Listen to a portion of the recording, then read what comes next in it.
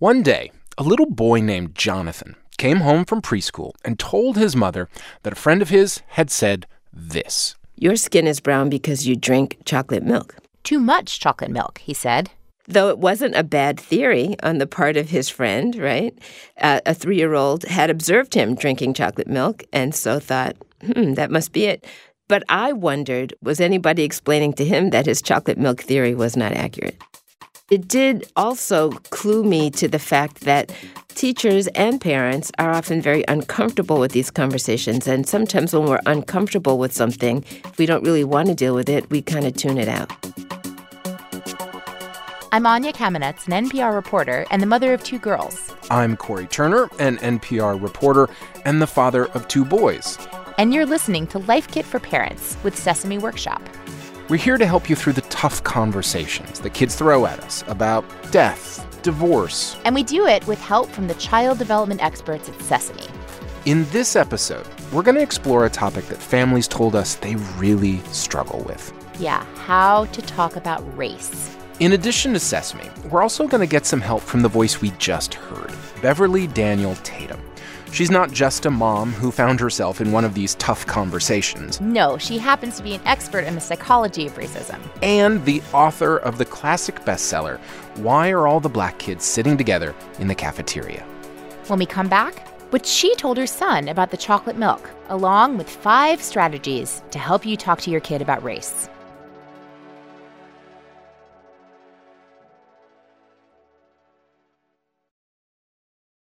Support for NPR and the following message come from LinkedIn Learning, which offers over 13,000 online courses to help you achieve your goals. You can take a course like Managing Stress, and you can learn from experts about the importance of mindfulness, listening, thinking, and communicating positively, and much more. LinkedIn Learning videos are short, so you can fit a lesson in on your commute and apply it that same day. And Life Kit listeners get a month of learning free. Start your free trial at linkedinlearning.com/NPR.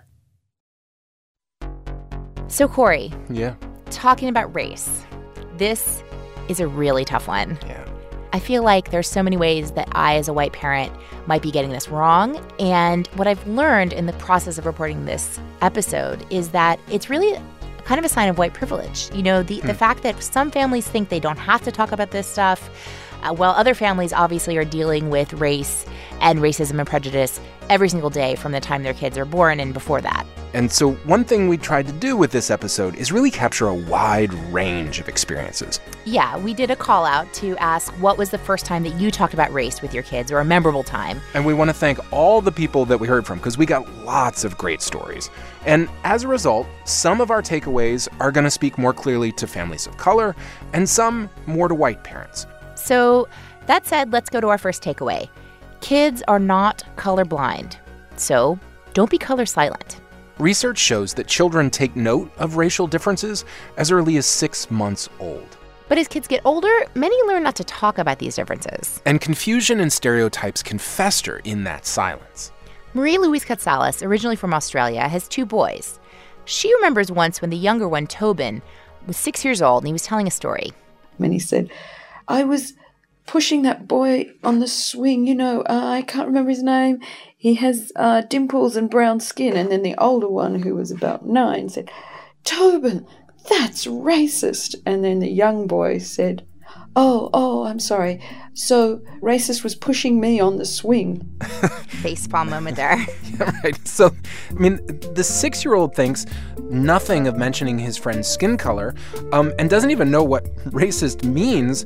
But the 9-year-old, just 3 years older, he's horrified by the whole thing. Right. So clearly, somewhere along the way, this kid, and I think a lot of kids, are picking up the message that they're not supposed to talk about race in any way, shape, or form. Right. So to this, Beverly says, there is nothing wrong with observing that somebody's skin is brown any more than it would be to say so-and-so has blonde hair.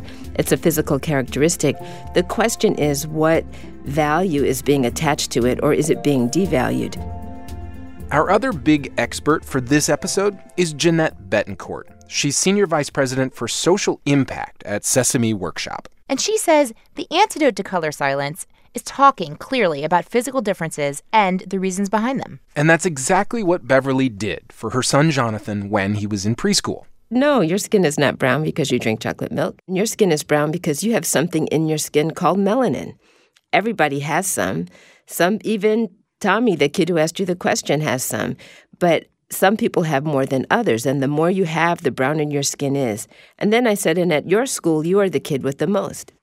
And my son thought that was pretty cool, to be the kid with the most of something. So if your kids have questions, or if they mention a physical difference about someone, don't shut them down. Instead, break it down. And Beverly didn't stop there. No, she also went to Jonathan's preschool teacher to gently suggest that the whole class spend a little more time talking about people's differences. Now, takeaway number 2, get out in front of the issue. Build positive awareness of diversity and identity. We heard from a dad of triplets in Reno, Nevada. His name is Jason Gist. His wife is Filipina, while he says he looks racially ambiguous. And this is about the moment he realized he needed to do some explaining with one of his sons. I was helping him do his homework, and it was Black History Month. And he said, during the 50s, during the Rosa Parks era, me, my brothers, and mom, we'd have to sit in the back of the bus while you sit in the front. And I was like, what? No. And I said, why would I be sitting in the front? And he said, well, because you can, because you're white. You can sit in the front of the bus. I said, I'm actually Black. And then he looked at me. He gave me a double take. And like, what do you mean? He just kind of gave me that look. Like, it was just odd. And then he tried to, I remember he took his finger and started rubbing my jaw, like as if to rub the white off. So Jeanette of Sesame says it's really important to start that race conversation at home, talking about identity in a really positive, affirming way. Yeah, and it's that much more complicated when your family doesn't fit society's neat little categories. We know that at least 1 in 10 kids is multiracial. That's according to Pew Research. Yeah, and the older that kids get, the more that these categories are going to kind of reach into their lives. She got in the car that afternoon with tears in her eyes, and then she goes, why didn't you tell me? Melissa Osboon is a mother in North Carolina. She's white. Her husband is Mexican and Palestinian. And she said the trouble started when her daughter Alicia took a standardized test in 4th grade, and she had to take a box to describe herself. And she goes, well, I didn't know what I was. I didn't know if I was white or if I was Black or African American or all these other things. And she goes, I thought I was an American. And I realized that, in my idealistic world, that I had really taught her that no one was different, that we were all American. This whole experience left Melissa and her daughter, she said, feeling really defeated. And she goes, well, I put Latina since my dad was from Mexico. And she goes, but, he's not full Mexican. And she was like, see, Tejana's from Palestine, but there's no room for Mexican, Arab American. Jeanette from Sesame says she and her own daughter experienced something really similar. I am Colombian, Hispanic, Latina. My husband is Irish, German, white. And one of the things that from the very beginning, we've always explored this immense diversity in terms of language and identified ourselves as this holistic biracial family. And my daughter also, when she came to a situation filling out a form, and it was around the same time, 4th grade, she became also very upset because she said, I checked off several boxes, but I wasn't allowed to. I had to put 1. And I sort of reacted adversely. I shouldn't have as a parent. So here I am sort of advising, but I didn't take the proper protocol. Wait, how did you react? What did you say? I was actually so angry that happened. I go, you're allowed. That's who you are. That's your identity. And then she very wisely said, she goes, Mommy, those are the rules. And this, Jeanette says, led to a really open and important conversation with her daughter about how she should respond when the rules of the world conflict with how she feels. One last thing that Jeanette's story and Beverly's have in common is that after empathizing with her daughter and hearing her out, Jeanette also took action. Needless to say, I did go to the school and bring this up, though. Yeah. We've heard a lot now about how young kids perceive physical difference and identity. Our takeaway number 3 is about how to respond when the issue is not simply race, but racism. Eze is originally from Nigeria. Christina is white, and their daughter's name is Amaka. From the time she was really young, they heard her sometimes expressing negative feelings about her hair. She started to sometimes talk about wanting to have straight hair. She came home and said something about wanting her hair to be like her mom's hair. Christina and Eze say they're trying really hard to make sure Amaka feels good about herself, her appearance, her heritage. But they realized that negative messages were coming from a lot of directions. But she had a friend, another biracial Black child, who was a year above her, so she would have been 3. She had been kind of excluded from play with her best white friends and told that her hair was not right to be a princess. So realizing, I think, as young parents, we don't have a lot of time before that starts, like that's starting within the year. The era of innocence is very short, if it ever existed for our daughter. Beverly and Jeanette both say to respond in 2 clear ways. First, you must deal with the feelings. That means take care of the child who's wronged. And it's also time, says Jeanette, that the other kid got a lesson about friendship. How we come together and become friends and understand each other despite some differences. And that requires a lot of adults to kind of intervene and facilitate. But this is important. Don't stop there, Beverly says. You have a second job. Buck the stereotypes. If I were that preschool teacher, I might want to say, well, folks, let's sit down and talk about there are princesses everywhere. They don't all have long, straight hair like the princess we just read about yesterday. Let's read another book about princesses. And then there's the book Mufaro's Beautiful Daughters, which is about an African king and his 2 princess daughters who look African and have short hair and cornrows. And so there's just a way to expand those children's understanding of the world. I really like that idea. I think I might check that book out, Corey. I'm right there with you. So we talked about what to do when racism rears its head in the playground. Need to take care of kids' feelings, but also use it as an opportunity to teach against stereotypes. Absolutely. So now we're going to get into takeaway number 4.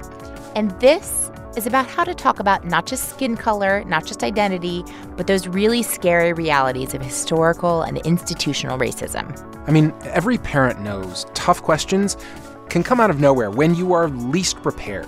So we have a really great example here from the grocery store. Right. So one day, Beverly was shopping with her son, Jonathan, who was 4 years old at the time, and they were talking about their family's origins, reinforcing, like Jeanette said, positive identity. He said to me, if Africa is so great, what are we doing here? Oh. And so what do you do in the grocery store? Here, let me just get the cereal, honey, and then we'll talk about the slave trade. So, that was just it. I felt like I can't answer this question with any authenticity without talking about slavery. And so I said, well, that's a great question, famous pause line. That's a great question.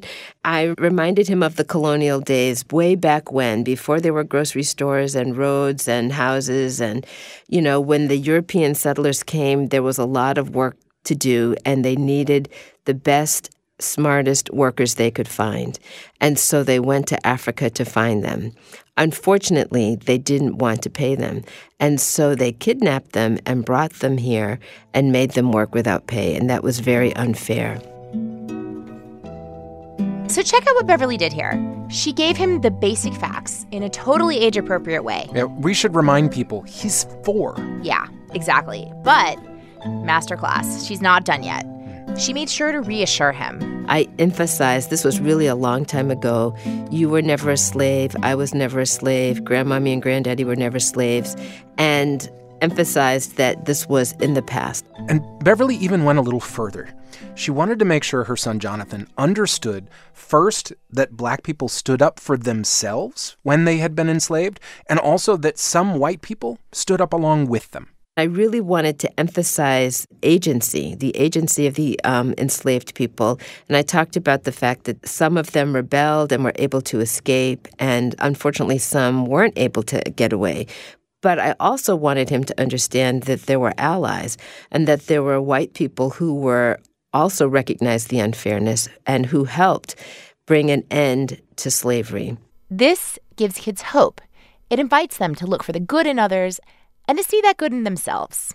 Jeanette Betancourt has a suggestion for parents who may not feel as prepared for this moment as Beverly clearly was. We can also say, I want to explore that question with you together. Let's go to the library and let's look at some books. Or let's look at and search for maybe some films or movies, or get recommendations from our teachers or librarians, because not everything has to be in the moment. So we've got one last takeaway now. Here it is. Kids model what they see. Takeaway number 5. As parents, we can only talk so much about undoing racism. Beverly Daniel Tatum says we also have to walk the walk. And Beverly says this is especially true for white parents. 75% of white adults live in communities that are almost, if not entirely, white. And so the immediate surroundings offer little opportunity for direct engagement with other children of color or adults of color. And so much of the culture conveys messages that reinforce that separation. And Beverly also has some advice for parents of all backgrounds. She says they have to expose their kids to a wider range of media. We do have to be intentional in terms of looking at ways, whether it's through television, like watching Sesame Street, or the other media that come into the household, books and even the language people use. All of that requires some intentionality.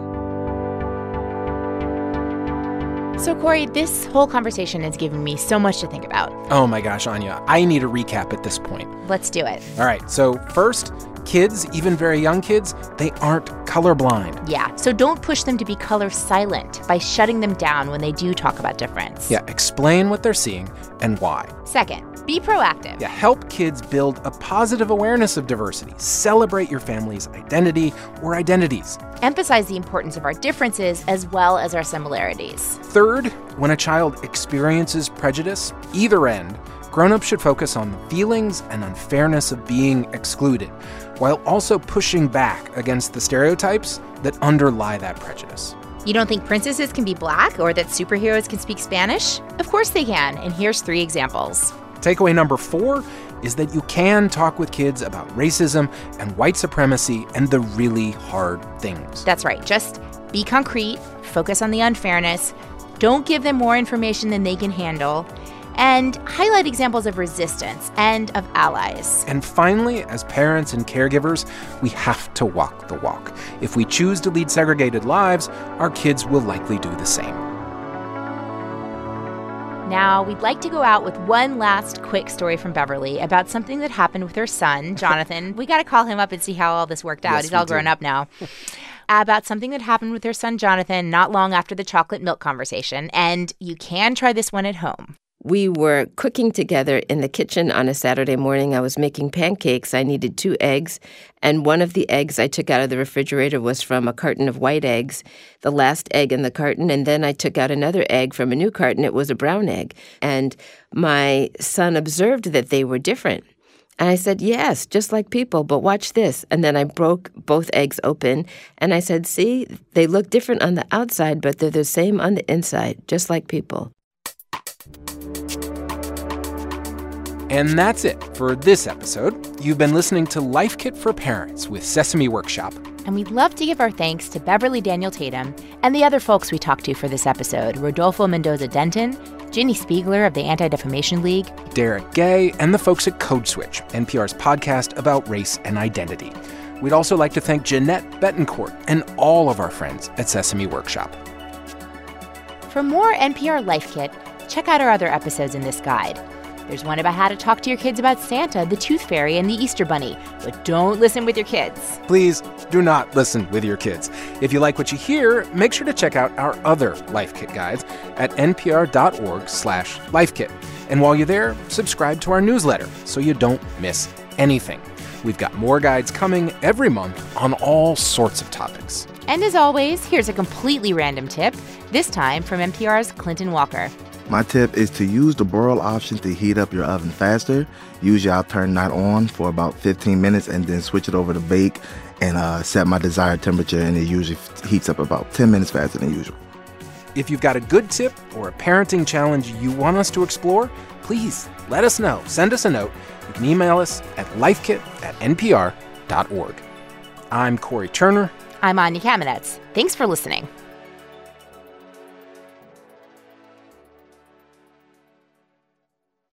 What's good, Life Kit listeners? So over on the Code Switch podcast, our job is to tackle knotty questions about race. So we want to hear yours. You can email us at codeswitch@npr.org with the subject line, Ask Code Switch.